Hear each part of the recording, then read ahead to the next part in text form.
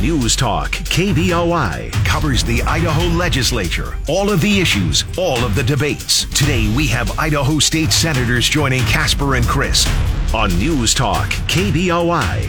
8:50. He's Chris Walton. I'm Mike Casper in the studio with us. We have first-time Senator Treg Burnt of District 21 in Meridian. Before we get to the tough questions, though, since you're a first-time senator, and I know we're only a few weeks into the session, anything surprising or different, because you were a member of the Meridian City Council for a while? Yes, sir. Anything surprising you so far about the legislature?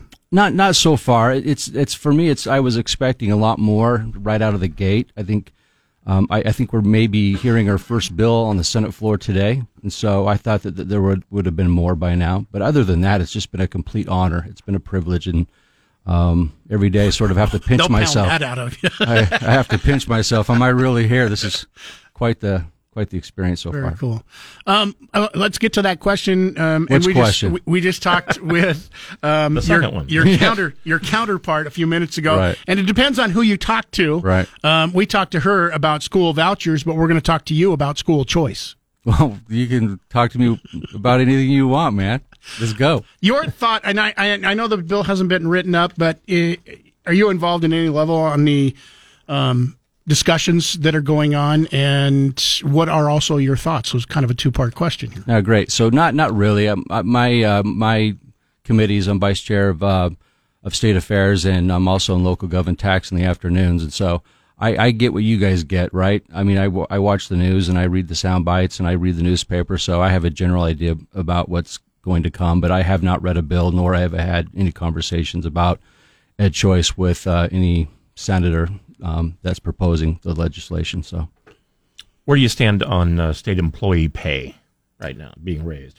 I think that we need to be fair and we need to be competitive, and you pay for what you get. So, always open to the discussion about employee pay. I know at the City of Meridian we gave our employees this past year a big raise, and they greatly appreciated it. So, I'd be open to the conversation for sure. How big was it? Was it 8%? That's pretty good.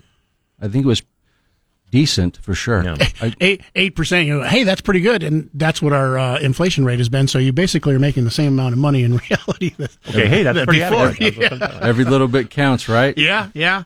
Another thing I want to talk about, and this kind of especially wanted to talk to you because being a former Meridian City Council member, they wrote a letter to the legislature, Bruce Skog, this week, and Bruce Skog was the first to do it, but now apparently there have been two committee heads that had said that they are not going to have people under the age of 18 allowed to be in their hearings or to present testimony in any of their hearings, unless they give special permission. So they're not saying it's not going to happen, but they're going to have permission of the committee heads. What's your thoughts on that? Well, Representative Skog and Representative Earhart, who also made the same announcement, dear friends of mine, we were speaking earlier. It's all in the messaging, in my opinion. At the local level during city council meetings, it's during applications that deal with land use. It was common to see HOA presidents to get 10 minutes to discuss concerns and provide testimony representing a larger group of people, right. So you don't have the same person or different people giving the same message time and time again. And so I think that if they were to go back and maybe remessage that, they probably would have said it a little bit differently. But that's okay. No one's perfect, and we learn as we go sometimes. What do you want ideally done about property taxes? We need to fix the problem, and this is coming from the local arena. This is a huge deal, and probably the number one issue when I knocked doors for a year and a half and 3 campaigns. Both local and state campaigns, and people want to see their property taxes go down. And we've seen a lot of bills that provided a lot of Band-Aids, but we need to fix that shift. And I think that until we do that, I think that you probably you probably won't see real change, in my opinion.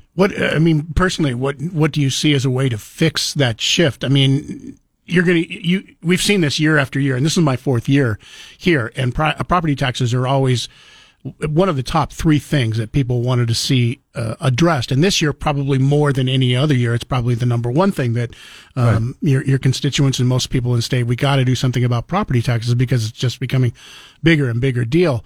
But everybody has so many different ideas on what will and what won't work. Personally, what do you think is a way to address that? Well, I'm excited to see what comes over from the House and what will be discussed in our local gov and tax committee. Senator Groh has a bill that we've been chatting about, which will, I believe, lower taxes, property taxes. The $120 or $125 million that was discussed in the governor's state of the state, turning and giving that back as to the property through the residential property tax payer. From what we've been able to calculate, will reduce property taxes up to 15%. So, but what does that look like, going forward when we don't have the coffers to be able to provide that type of funding, credit back to property taxpayers? And so I believe at the end of the day, we just need to have maybe a better balance between the residential tax burden versus the commercial tax burden. I think that's probably, that to me, that's what needs to get addressed. I want to thank you for coming in, and you showed up way early this morning to make sure that you were here. I was really nervous. I didn't know what to expect with you two, so I was out there on my knees praying. I don't know, not weird, is it?